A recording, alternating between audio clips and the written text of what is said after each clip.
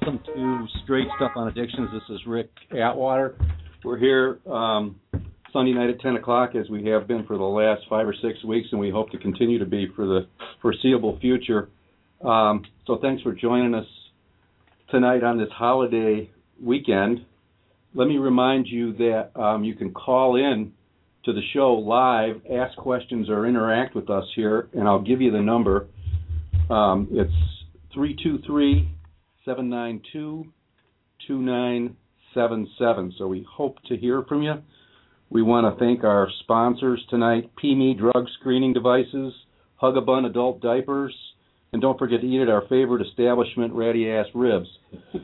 Couple of things. I want to thank Brendan O for the intro music, and also just to mention that he's got a little CD of his own out now called Panarchy. I just gave it a listen this last couple days, and it's got some really good stuff on it. So just a little shout out to Brendan O.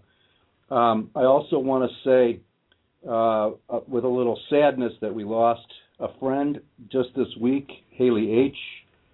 I think she was just 22 years old, and she was a friend of many of the people around here. So our hearts go out to the family of Haley H. And I also want to thank Chris Atwater for handling the studio duties, keeping the show on the road.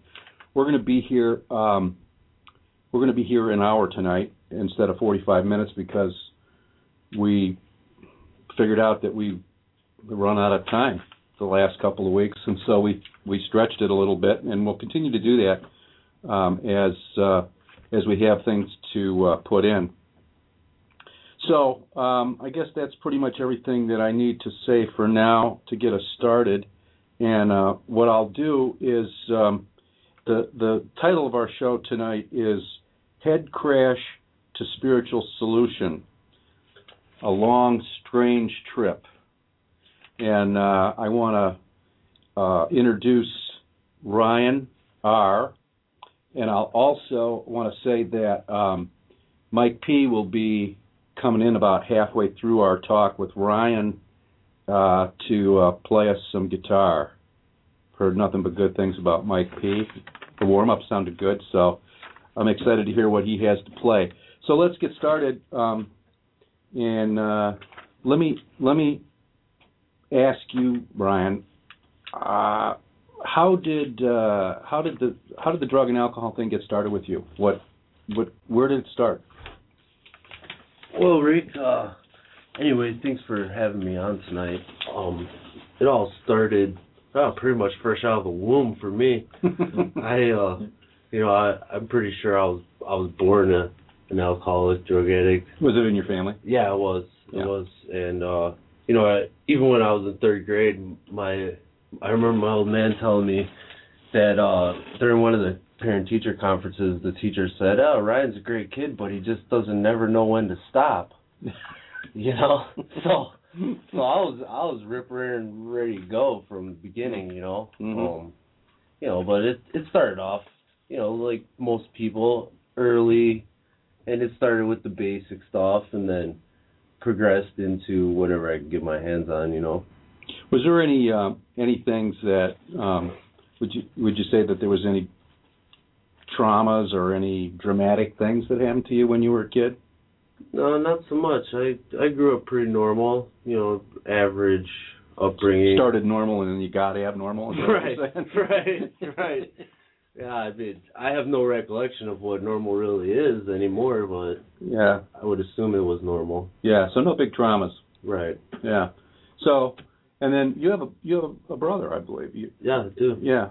You're the oldest? I am the oldest. I have a brother and 2 sisters. Oh, okay. Yeah. So are they older than you, or are you the? I am the oldest. You are. Yes. So you were the leader of the pack. I was. Paved all the roads. So I was a good example of what not to do. How about that? Okay. Broke the parents in so they could get away with pretty much anything they wanted to. Really? Yeah. Yeah. Well, after I paved that road, then it was easy traveling for them because anything they did didn't seem so bad anymore. That's right. That's right, the older guy. So when did you first start using? Like, when did that come up? I think I was probably 12.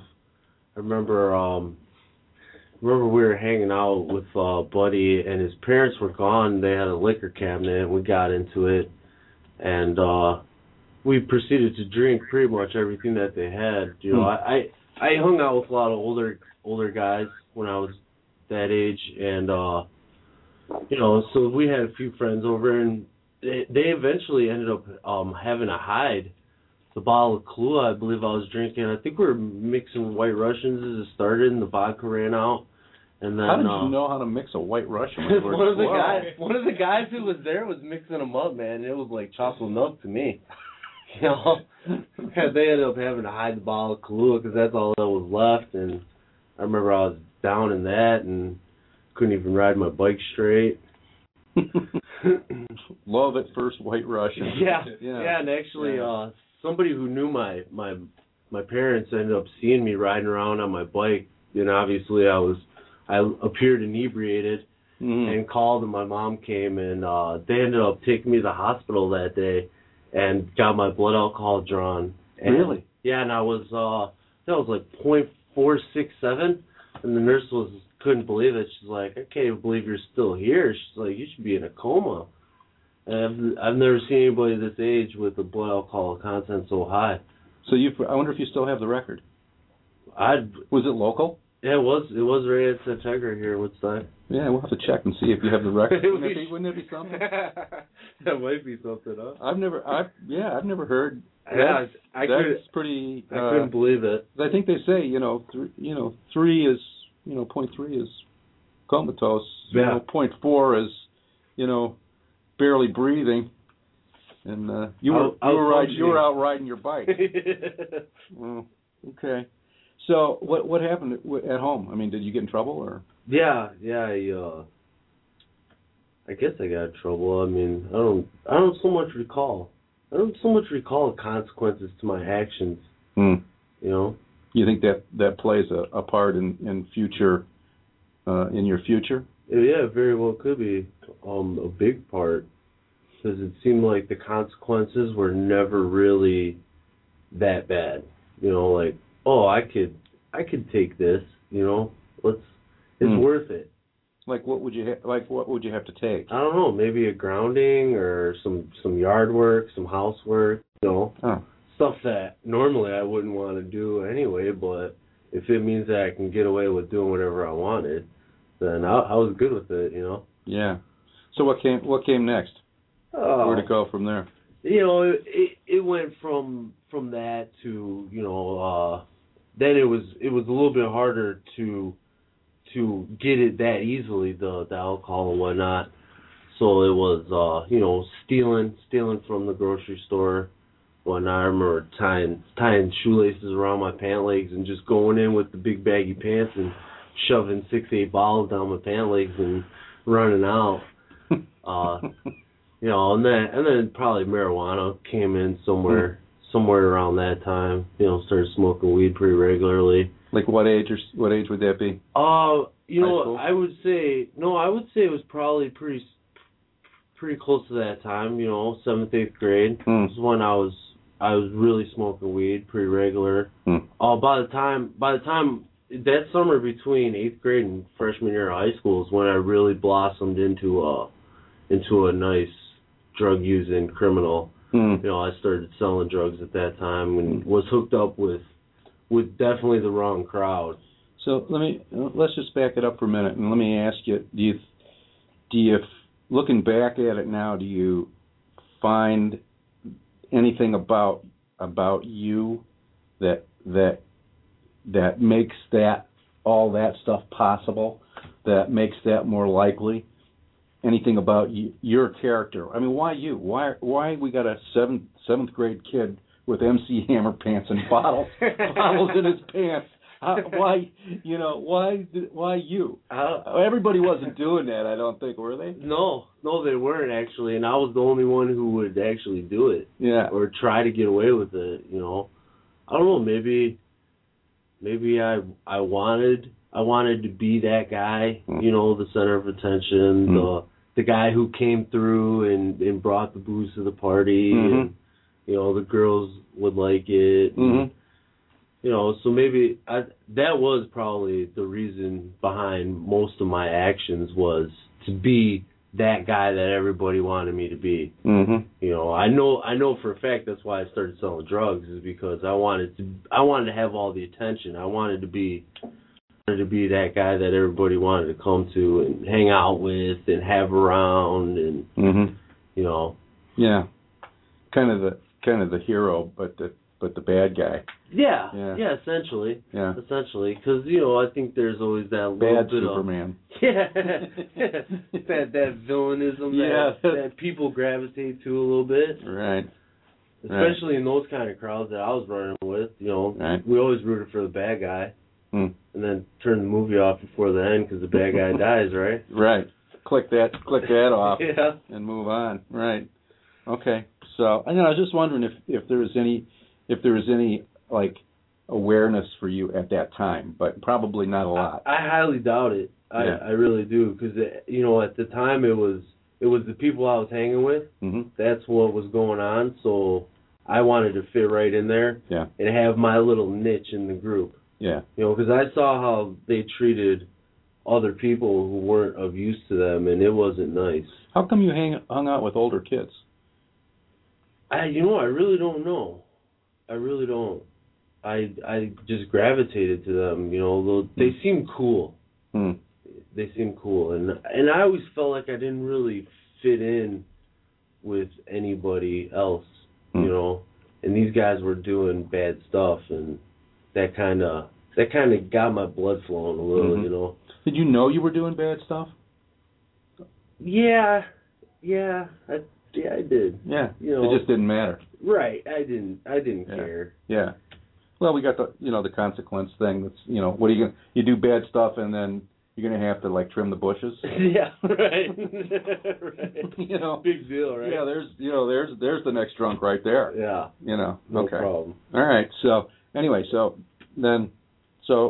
smoking pot, starting to sell drugs. You're moving into your 7th, 8th grade now. Prior to high school, you're selling prior to high school? Yeah, I started selling probably that year leading up into high school. Yeah. So I had a nice base of clients going on, and I lived a couple blocks away from the high school, so everybody would go and hang out at my house at lunchtime, and it was a big smoke fest, and we'd party it up, and I'd make my money, and that was that. What with your money? I bought stuff, spent it stupidly, I'm sure. Parents wonder where you were getting your cash.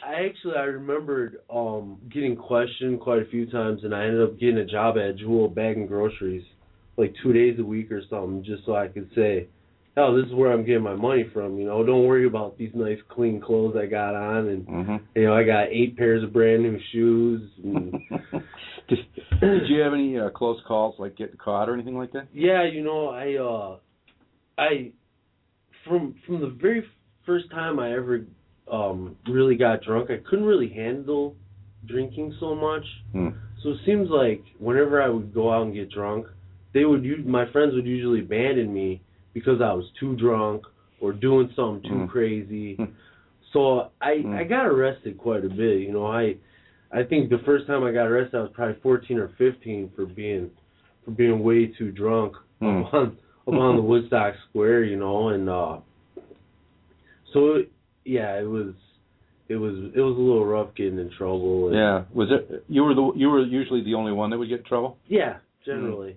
Yeah, generally, because I took it a little too far. You know, we're getting some clues here.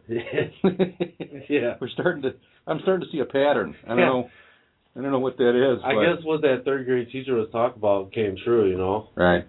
That was me, and I always took it. I always took it there, always, and the close calls. I never really got caught with drugs so much back then. It was more drinking stuff, because the drinking was a lot harder. But I would walk around very paranoid with backpack full of stuff. I had homemade bongs and a bunch of weed, and by the time as my using progressed, my sales also progressed. So I was selling ecstasy, you know, I was starting to dabble a little bit in the cocaine, mushrooms, acid. We were getting Sweet Breath bottles of acid for like $100.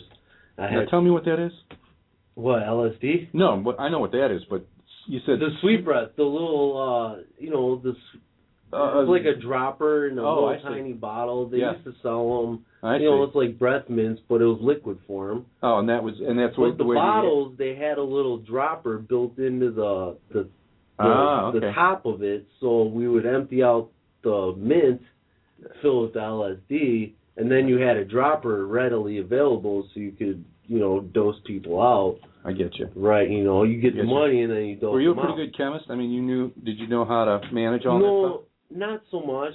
Not so much. You know, some of the guys that I was running with had other guys who pretty much broke down exactly what I needed to be doing with this stuff and, you know, how to handle it, how to sell it. How to take it. How to take it, what to do if I got caught, you know, all that stuff. Like don't eat the bottle if you get caught. More like dump it out on the ground and run as fast as you can. Kind of stuff. And don't say anything ever. You get you. I get you. Okay. You know, by the way, if we can take a minute here, I think we've got a call. Can we take that call? I believe we can. All right. Let's see what we get. Let's see what we got here. Hi. Can you hear me? Yeah, we can hear you. We can hear you. Hi. This is Ron. I had a question for Ryan, and I was wondering if at any point was there a sense of doubt? Was there a sense of doubt that maybe the price was too high to be that guy, or whether your conscience or guilt or anything like that kind of had moments, that kind of thing? You know, Ron, I think I lost my conscience pretty early on. I really had very little remorse, and I don't really think at that time that I was really able to look forward enough to see the harm of my actions. So in the moment when I was wrapped up, it was really great because I was getting all the attention and all the positive reinforcement that I craved so much. So I would probably say no, you know, I didn't have a conscience at all, and I didn't care. I was a menace to society. I was a dangerous person. Ron, does that cover your question? Very much. Thank you. Okay. All right. Appreciate it. Thanks for calling. Thank you. Okay, good. Well, yeah. So let me just sort of take off a little bit on that question, if you don't mind. And I mean, you have a conscience now. Yeah. So where was it? Just hiding out, or where was it then? Was it hiding behind the drugs? Yeah, it might have been. I might have. Or did you develop it since you got straight? Well, I definitely have redeveloped it. I think it was there originally, and then I just medicated it so I wouldn't have to feel it so much. Yeah, because you knew right from wrong. You knew you were doing. Yeah, I knew I was doing wrong, but you know, like I said, I really liked the lifestyle that I was getting into. You know, when I saw these guys I was hanging, they had nice stuff. And when you lose control. Well, let me ask you that. When do you think you lost the power to choose? Wow. You know, I really couldn't pinpoint an exact time. You know, but you know, the first time that I drank, I really had no choice or control. Yeah. Because it was like as soon as they said I couldn't have any more, I needed it. I had to have it from that point. Right. You know, so really where the control left, I don't know. Because talk about choices and conscience and things like that. Really, if you're already out of control, if you already lost control, then that's a losing proposition. Yeah. Because the drugs or the alcohol are running it anyway. Mm-hmm. Not you. Right. Yeah. Right, and that was it. And so it was running you from the gate. Well, yeah, and you know, and then as soon as all the fame to say, Mm-hmm. you know, came along with it, it was the money, and then it was the women, and then it was all the things that I could get. Yeah. You know, and all that hype. That's what I keep thinking about that evil superhero. Give me a name. I got to have a name. You know, do we have like what was on the Avengers that? Yeah. Loki? How about Loki? We got Loki. Anybody up for Loki? I don't know. Nah, not so much. I don't know. Yeah. So we got an evil superhero over here. You know. Like Lex Luthor. Lex Luthor. Yeah, running the show. Anyway, yeah, that's Lex Luthor's running the show, not Ryan. You know. Anyway, okay. So, did you ever? What kind of music were you listening to at that time? Well, I grew up listening to all the good classic stuff, the Who and the Beatles and all that kind of. Did you keep that up? No, I switched to. I dabbled a lot of different stuff, heavy metal, and then I listened to rap for a while there, and got back to. I bounced around a lot, bounced around. Ever listen to any disco? Disco? No, not so much, man. I want you to listen to a little disco right now because I think it'll be good for you. Doesn't that get you? That's a great jam. Okay, yeah, because that's okay. All right. All right. I totally missed out on the disco era, I guess. That's too bad. Yeah, I just have to throw that in because that song's been in my head all day long and I can't get it out. So the only way I could do it was to play it. All right. Anyway, so back to you and heavy metal. Yeah, so, heavy metal, rap when things really, the hype really got going, and it seemed like everybody was listening to that stuff. Somewhere along the way I kind of lost my identity, and I just kind of morphed into my surroundings. Yeah. Kind of adapted with the flow. Yeah. Yeah. When did that happen, and why do you think that happened? I can't really pinpoint a lot of this stuff. I think it was like an evolution into, becoming that person. Yeah, losing yourself. Right. A little bit at a time. Yeah, totally. And Is that scary? No, I don't think so at the time. I think I was loving that lifestyle a lot. And but there was a point in time where it kind of went past.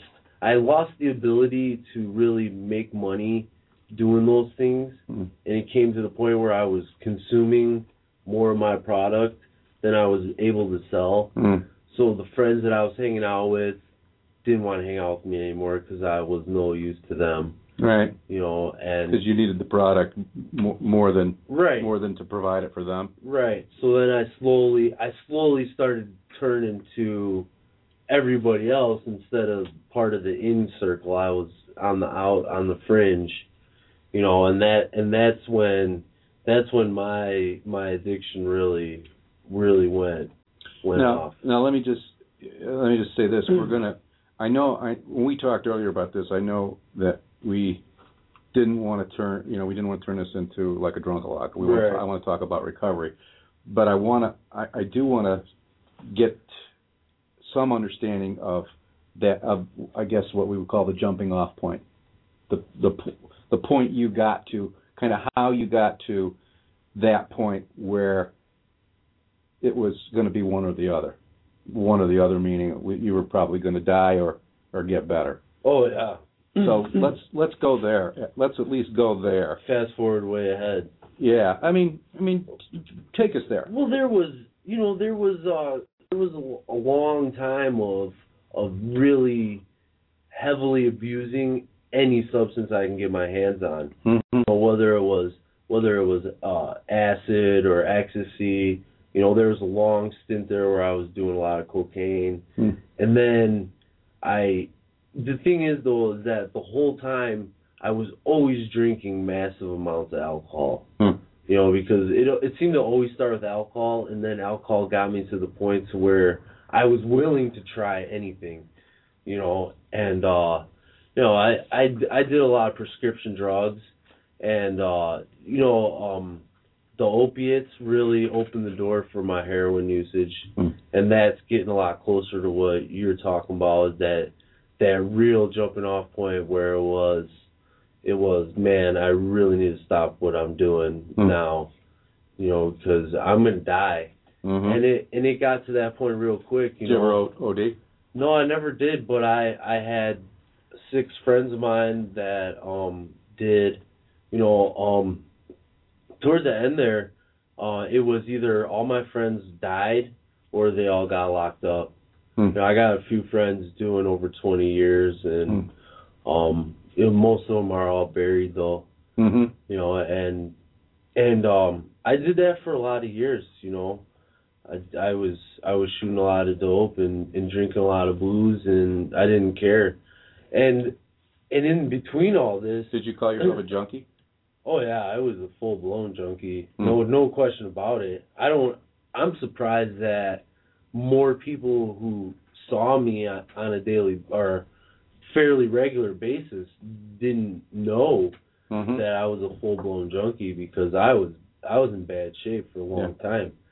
And you know, maybe it was a lot of denial on their part too, that, you know, they just didn't want to really believe it. Did I hear you say a jab a day one time? Yeah, I was doing a jab a day. You know, to be honest with you, if I had money, I would do as much as I could possibly afford. I mean, just for people who don't know, a jab is probably 13 eggs. Yeah. It's a lot of dope. It's a lot of dope. Yeah. Yeah. And that's like, did you have to go to the city to get it? I did. I had to drive to the west side. So you're probably what are you paying, $6-8 a bag? Yeah, it was $100 a jab. Okay. So you know, and I did that every day, sometimes twice a day. You know, that's a lot of work. Yeah, a lot of work, man. By then, really. Were you doing that just to not get sick? Yeah, totally. The fun was really gone out of all that. You know, after probably the first few months, and I did this for a couple of years. Yeah. You know, getting sick in the morning and having to figure out what I'm going to do to be able to get enough money so I can go down and get right, you know, and get my dope to get through the day. Now, I know you have a child. I do. I have a daughter, 4-year-old. Was born during that time? She was born probably right around when I started getting pretty heavy into the heroin. Yeah. Okay. Yeah, she was born actually like right in my transition from the cocaine to the heroin. Yeah. And when I was starting to really pick it up, and you know, my definite lowest point though was when I was in the bathroom getting real high, and I couldn't really get high anymore, so I kept having to shoot more and more dope, and I would just sit there and cook bag after bag and shoot up until I started feeling something. But then when I got to that point, then I would just be completely out of it. So I was doing that, and I don't know, I probably was on like bag number 6 or something, and ended up passing out sitting on the toilet with the needle in my arm, and she walked in and saw me, and I'm not really too sure if she knew what she was looking at, but that expression on her face, I don't really know how to describe the emotion, but it was a pretty horrible thing to have to see. Sure. You know, and to see her see you. Right. And what was she? Just a baby, like on her feet. Yeah. I mean, she. A couple years old. Yeah. Something right around there. Yeah. And it was not a good feeling, you know. But that didn't stop me. What was the feeling? It made me feel like total scum. You know, I don't even know if I can get lower than this. Right. You know, I'm Did becoming. I did. I went lower than that. You know, I was becoming the person that I always said that I would never be. Right. You know, and I got lower. So what was the jumping off point for you? It was finally the fact that it wasn't working anymore. You know, and it was taking more and more, and I was just sick of the grind, the doing whatever it took to get what I needed so I can get well, you know, and going out in the meantime of all this, in between my fixes, going out and just getting completely annihilated, and getting into trouble everywhere I went, and couldn't go to any of my friends' houses, and was ruining relationships. And my daughter's mother finally told me that I couldn't see her anymore at all, and that she didn't want to be in my life anymore. And that really did a wake up call on me. So I just decided enough was enough. And then what did you do? I detoxed myself, actually, and I locked myself in my room with a bottle of Jack, and just got really sick, for 4 or 5 days, and couldn't sleep, and was going completely out of my mind, and got well enough so I can go outside and find help. And you did? I did. I found some help. What would you find? Well, my brother at the time he had just gotten out of rehab, and he was in a halfway house attending some recovery meetings, and took me to one of the meetings and said, "Here you go, man. This is where you can get better. This is the way to do it?" Yeah, and hooked me up with a couple of friends who were really solid.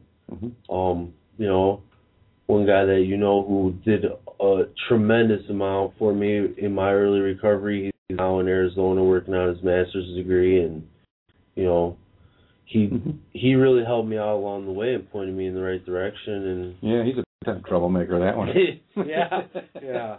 Well, let's stop there, and then what I want to do is we're going to come back. When we come back to you, I want to pick up then and talk for the rest of our time about your recovery and how that's worked for you and how you put that together.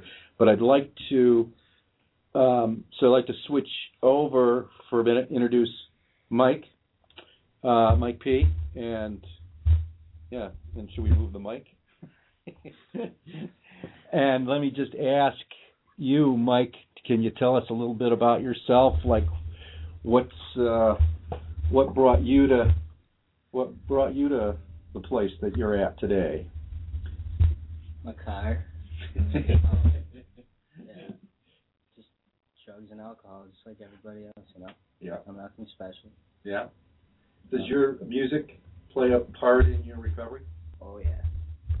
I mean, it's kind of like a replacement drug, I guess, because I can kind of lose myself in it. Just like that escape for a little bit, just like I was chasing through drug use. How about what about the chew? Does that work for you too? No. Oh, okay. All right. Just the music? Yeah. Oh, okay. We'll be politically correct then, right? Yeah. Okay. So, well, I'm glad you're here. What are you going to tell us a little bit about what you're going to play?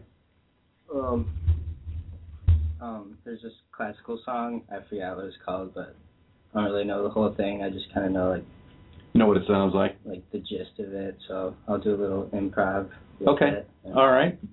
Yeah. Well, we're ready for you whenever you're ready. All right.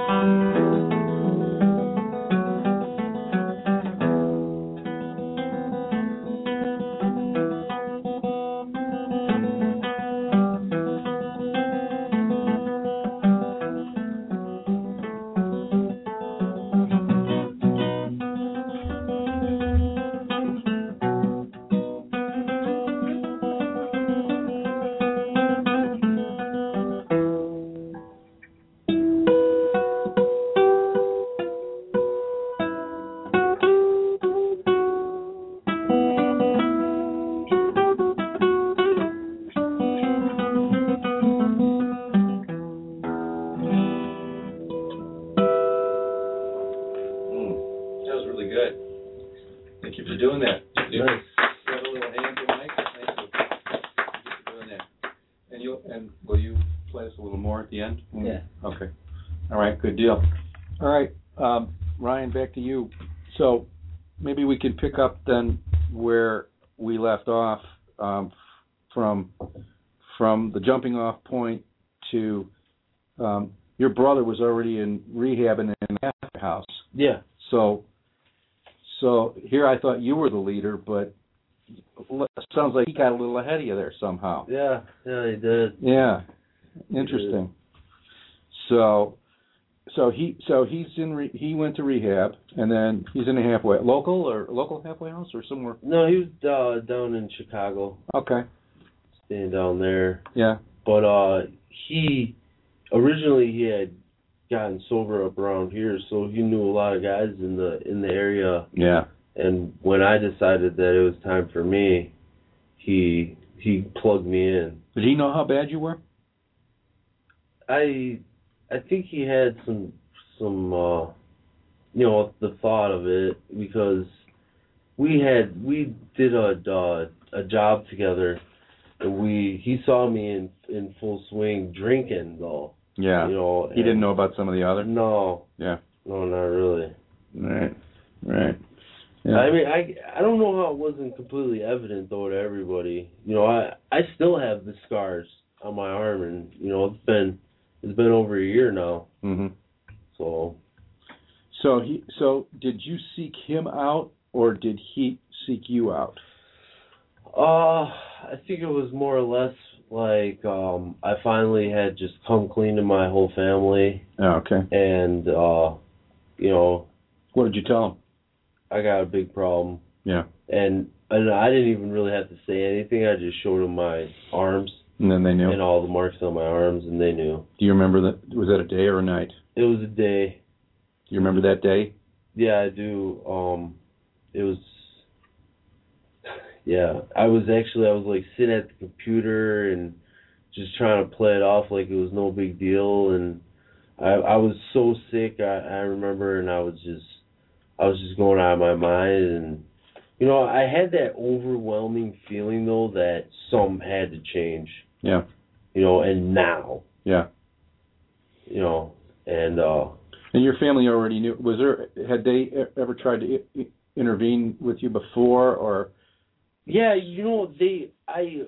both my parents are recovering alcoholics. Mm-hmm. So, it's always that urge has always been there. That little push from them has always been there through my whole career. And I made a couple attempts a while back. The court mandated me a few times, and I never really tried to do it on my own. Right. Never had enough pain, I guess, to really get there. Let me ask you this: do you think that it made it easier for you or harder for you that your parents were recovering? I think it made it harder because there was always that disbelief, like, no, I'm not like them, or they keep pushing me into it, so I want to go opposite and push back against them. Right. That rebellion kind of thing. Yeah. You rebellious? Right. How could that be? Yeah. Right. Yeah, that's interesting because, you'd think it would be the other way. Right. But, right. I hear that it's not. So, anyway, okay, so you tell them you finally come clean to your family. You're sitting at the computer. Yeah. And you're sicker than a dog, and you say, I need help. I need help. And, and then my brother... The magic words in the recovery community, right? Pretty much. I need help. Pretty much. And my brother had been in town that weekend visiting. Yeah. And he took me to a meeting right away. He ended up going to meet up with his sponsor, and that was, can I say Rob? Yeah. Rob, it was Rob, and Rob, we hooked up and we hung out, and took me to a meeting. We went to a bonfire at Brady's house. And, it was a good time for my first day coming in. Yeah. But I got sober for a while, and I did that, and I was going to meetings, and one day it struck me that this was the real deal here, that what I was getting myself into, hanging out with this group and doing these things, going to, certain meetings and whatever, this was the real deal. And I needed to make sure that I really wanted to do this. When you say the real deal, what do you mean? I mean this was real. Like they were serious about it? They were expecting a change to happen, and and I suspected that I would die if I didn't go along with this change. Right. But I had to make sure that, I really wanted to go forward with this change. Yeah. So I proceeded to go back out for another month after that, and realized that, that lifestyle really is done, and I cannot keep up with it anymore. Just the demand and the grind and the work and the effort that. Did you go back out with dope? Yeah, I was. Yeah. Well, it started off drinking. I went on a like a 3 or 4 day binge of just, up all night drinking every day, and day and night drinking, and then I started shooting dope again. And then it was, okay, now I'm really ready for the change, and that was May 25th of 2011, and I haven't picked up since. So when you came, how did you re-enter? Well, I re-entered then. I basically made contact again with Rob, who was sponsoring me the first time. And he got me back connected with my higher power, and that's where it all went squirrely for me when I first came in, because I got to that step 3 and I was like, wow. So say what that is, because there's people that wouldn't know. Made a decision to turn our will and our life over to the care of God, so we understood Him. All right. And so that was a problem for you the first time? Yeah, because I really didn't. I had a very hard time wanting to go along with conceptions of God that my parents were both Christians, and I went to Catholic schools, and I didn't really like that idea or that approach to, hey, this is our God, and this is what you need in your life, because He's going to save you, and it's going to be great, and if not, you're going to go to hell. And I always felt like, man, I've already been to hell, and so what? Yeah. So you didn't have that, but you didn't have anything else. Right, either, and right? I didn't really have much of an idea of what I really wanted to do with that, and I did a lot of research on different ideas of what God was to different cultures and whatnot, and I didn't really, I guess I didn't really like that kind of like that. I don't know what the word I'm looking for. That binding of God, that let's put God in this little box, and this is what He is, and this is what He's going to mean to all you people, and you need to believe this way. Yeah. I had a really hard time with wrapping my mind around that. Yeah. So when I really sat down and got into it, and what was suggested is that I write a list of attributes of what I think a higher power would be. Mm-hmm. So I did that, and I was struggling with that actually. And what ended up happening was I after hours and hours of staring at a blank white page with a pen in my hand, I got super frustrated and just said, "Hey God, why don't you reveal yourself to me?" And it just came. The pen went to the paper, and I wrote a page of stuff, and that was my higher power. And you still have that page? I'm pretty sure I do somewhere. Yeah. I have, and now I have so many notebooks of just miscellaneous writing. You write? I do a little bit. Mm-hmm. Yeah. I used to a lot more. Yeah. I kind of lost track of time. Yeah. I got a lot of stuff going on. So you got those attributes upstairs? Right. Right. It's not good to point like when you're on the radio, because I think that people probably don't know. I'm pointing at my head now. Okay, never mind. Sorry. Yeah, we need a narrator. Yeah, he's pointing at his head. So that's where you keep it. Yeah, pretty much. Though somewhere along the line, though, it kind of moved from my head into my heart, and it became almost a way of life. I got that faith going on that, I like to call my higher power the conscious universe. Mm-hmm. And I believe that my higher power wants everything to work out the way that it's supposed to work out. So I have that, and I actually implement that in my life every day. So let me do this. I want to ask you what's gotten better. What actual things can we point to that have gotten better for you? But before we do that, I think maybe can we jump back to you, Mike, and ask you to play the second song? You prepared to do that? Yeah. All right. I don't want to wake you up, but it's my bedtime. Yeah, I know it is. It's past all of our bedtime, so it's okay. So let me throw it back to you, and give us what you got. All right. Well, I'm gonna play "Good People" by Jared Johnson and do a little chord comping. It's just a little bit more like creative and stuff. So. Okay.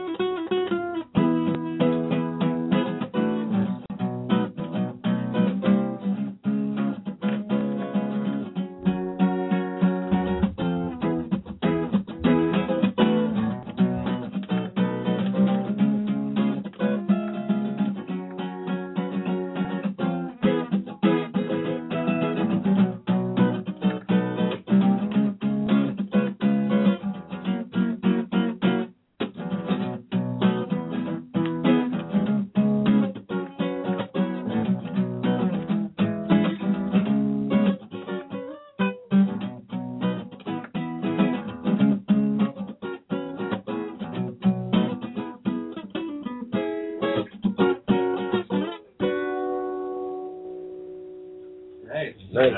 That was very nice. Thank you. I really appreciate that. Maybe we'll. Do you do electric too? Yeah. Yeah. Maybe I'll have to come back and bring your electric guitar. All right. Would you? Yeah. All right. All right. Well, so anyway, back to Ryan. So I want to ask you, what kinds of things, as a result of, finding a way to have some faith. Finding a way to connect to the program. I take it that's what it's taken for you to start getting better, start being a part of this thing. Yeah. What's the results of that for you? What's happened? Everything. I mean, this was a whole 180, man. I got my daughter back in my life. I actually get a chance to be a dad. It's really nice. How did that happen? I don't really know, to be honest with you. I don't. It kind of happened like, hey, do you think maybe I can see her? And the answer was yes, and it took off from there. Mm-hmm. I got a job. A legitimate job paying taxes, and Where they actually take the taxes the taxes out of the check. Yeah, wow. It's a lot. Nice. I couldn't even believe how much tax they really take. But I recently bought a house. I got a lot of stuff going for me. I build demolition derby cars on my spare time. Mm-hmm.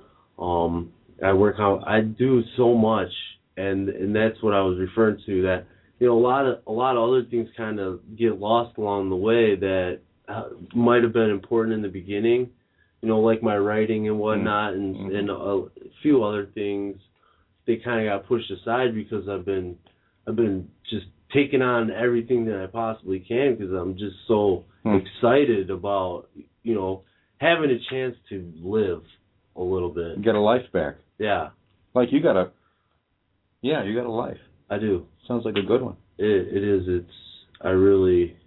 I'll tell you what, man. I never thought any of this stuff was possible. It's been beyond my wildest dreams. I couldn't have wrote it if I would have came up with my best writing, it wouldn't even come close. What do you think? What did you think was going to happen? Before what was going to happen? I figured I'd be dead by now a long time ago. Yeah. And when that didn't happen, I was kind of disappointed. There was quite some time there where I used to beg God to just end it. If there is a God out there, may I not wake up, or may this be it. Let's go out now. I want to get out of this thing. And I don't know. Now I'm grateful every day I wake up. So how often do you see your daughter? I get to see her every other weekend. But if I got a day off or something, I call her up. Did you see her this weekend? Yeah, I got her this weekend. I get her tomorrow, which is a bonus day because I got a day off, so I get a little bonus day. What are you gonna do? I'm gonna take her to the parade. We went to the beach today, man. It was scolding, got a little sunburn, had a little fun. That's not bad for an old beat up old junkie. No, it's great. So talk a minute about the car thing. Yeah, demolition derby cars. It's a little thing me and my brother-in-law do. It's basically we buy old junk cars and we put a whole heck of a lot of work into them. And then who drives them? Do you drive them? I drive them. Oh yeah. I actually. Do you get some satisfaction? Oh man. Does it help you in the resentment department? I'll tell you what, man. You're either gonna hate it or it's gonna be the best thing ever. Because when you make that first contact, you're essentially in a relatively high-speed accident, medium-speed accident, I suppose. And it is a rush, man. Didn't you tell me, we were talking before the show about the car you drove last year was your dad's old car for work? Yeah. And I was laughing, there's some irony here somehow. I'm not sure what exactly that is, but I don't know either, but crashing it's your funny. dad's car into things. Yeah, it was great, man. Yeah. And with no consequences. No, with zero consequences. As a matter of fact, they even pay you money if you win. And I got 2 trophies out of the deal last year too. I got and weren't you most you driving driver. a most aggressive I got the most aggressive driver, and I won my heat. The first heat that I drove in, I won. I was the number 1 driver out of 15 cars, I think. You're a natural. There's some damage. There's some irony there too, I think. But I'm not a psychoanalyst, so we're not really going to go. We're not going to go there. But that's fantastic. So you have fun doing it. I do. It's a really great time. And it keeps me busy and gives me something to spend some money on. Yeah. Well, got to do that. Yeah. I guess. Excellent. And then and you said you just got a house? I did. I just bought a house recently. Yeah. Nice. So isn't there something about in this recovery program about promises? I think so. Yeah, I've heard that. Once or twice, maybe. Yeah. It sounds like you got a few of them. I do. Like I said, man, And the greatest part is that I really didn't do too much. Yeah. I just showed up. Yeah. Got a little faith. Yeah. And put it into action in my life, and that's it, man. Once in a while I might have did something somebody else told me to do. Yeah. Along the way. Yeah. And I owe it all to my relationship with my higher power and my sponsor, and just a great group of guys that I've come connected with in different. Would you what do you think about the word miracle? Yeah.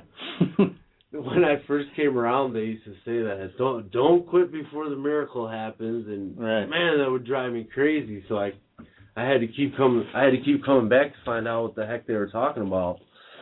Well, maybe even more personally. I don't know how much more personal you can get, but it seems like even more personally than that you're a miracle. Oh no! I don't think. I mean, I don't know, but I don't think anybody was making bets. Taking big numbers on you. I'm just guessing, but I'm not thinking that a lot of money was changing hands. Yeah, this guy's going to be a big success. Yeah, maybe the other way around. Yeah, this guy's not going to make it. Yeah, which day is he gonna? Yeah, which day is he gonna? We're going to find him. Yeah, and as a matter of fact, I probably would have got my money in on that one. You would have bet on that side. Yeah. Because it was not easy go of things. I had a lot of struggles, and I was really miserable for a long time in this thing. And then my head popped out of my ass, and I let it. There you go. There it is. Nice soundboard. Anybody? Yeah. That was my own little thing. Yeah. Do we have that car crash thing? See if you can run that. Yeah, but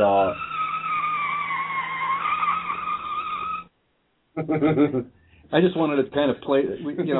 We haven't used any of the sound effects. I just had to do it. Number one, but number two, it kind of fits with the car. Totally. So anyway, so there wasn't much of a crash with that. No, just a squeal. Okay, we'll see if we can find a crash. You probably should. There's a little bit of disappointment there. A little bit. I'm a little bummed. Yeah. But I got kung fu fighting in tonight, and I got my car squealing in tonight. So we got a little bit. Nice. Well, I'm glad that you could join us tonight and talk about some of this stuff for you to be spending tomorrow with your daughter. Yeah. I mean, what could be better than that? And I take it you never thought that was going to happen. No, and I never thought any of this would happen, man. What's your daughter's name? Isabella. Yeah, Isabella Hope. That's quite a name. Where'd that name come from? Because she was born before you had any of that. She was. As a matter of fact, though, I got hope tattooed on my stomach a long, long time ago because I was really hopeless for a really long time. But like the promise has said, that feeling left. Mm-hmm. So, what were you thinking when you got that tattoo? That I needed something. I needed some hope. So I figured, I'll get it tattooed, and then maybe eventually maybe it'll sink in or something. Yeah. And here you got. And who would think that just a guy like you just sober up, stop using, get sick, go through all that stuff, to get to that day at your family's house where you said, I need help. Yeah. It's a interesting series of events, that's for sure, and not real predictable, was it? No, not at all. None of this was predictable at all. I think that's the greatest part about it. Mm-hmm. Happened, got through the struggles, got the connection, and got it done. Well, I want to thank you for telling your story. Thanks for having me. Being a part of this. It was a good. Quite a strange trip. It sure is, man. And Mike, I want to thank you for coming, and love to have you back, and maybe have you bring your electric guitar and play a little more. I'd like to hear a little bit more. So, and I guess I'd like to say to our listeners, how much time do we have? 20 seconds. Okay. So I'd just like to say to our listeners, thanks for joining us tonight. I'll send out an email link for next week's show as soon as I have it. And I hope that yourself and your neighbor together will trudge the happy road to destiny. We hope you enjoyed the show. Give us your feedback and ideas. And we'll see you at the same time next week. Although the following week we might switch to a little bit earlier. And, we're thinking about switching to 8 o'clock. Any feedback about that? I know my feedback is that 10 o'clock is past my bedtime. So, me too. Yeah, so I'm hoping that we'll have some, you'll be able to listen.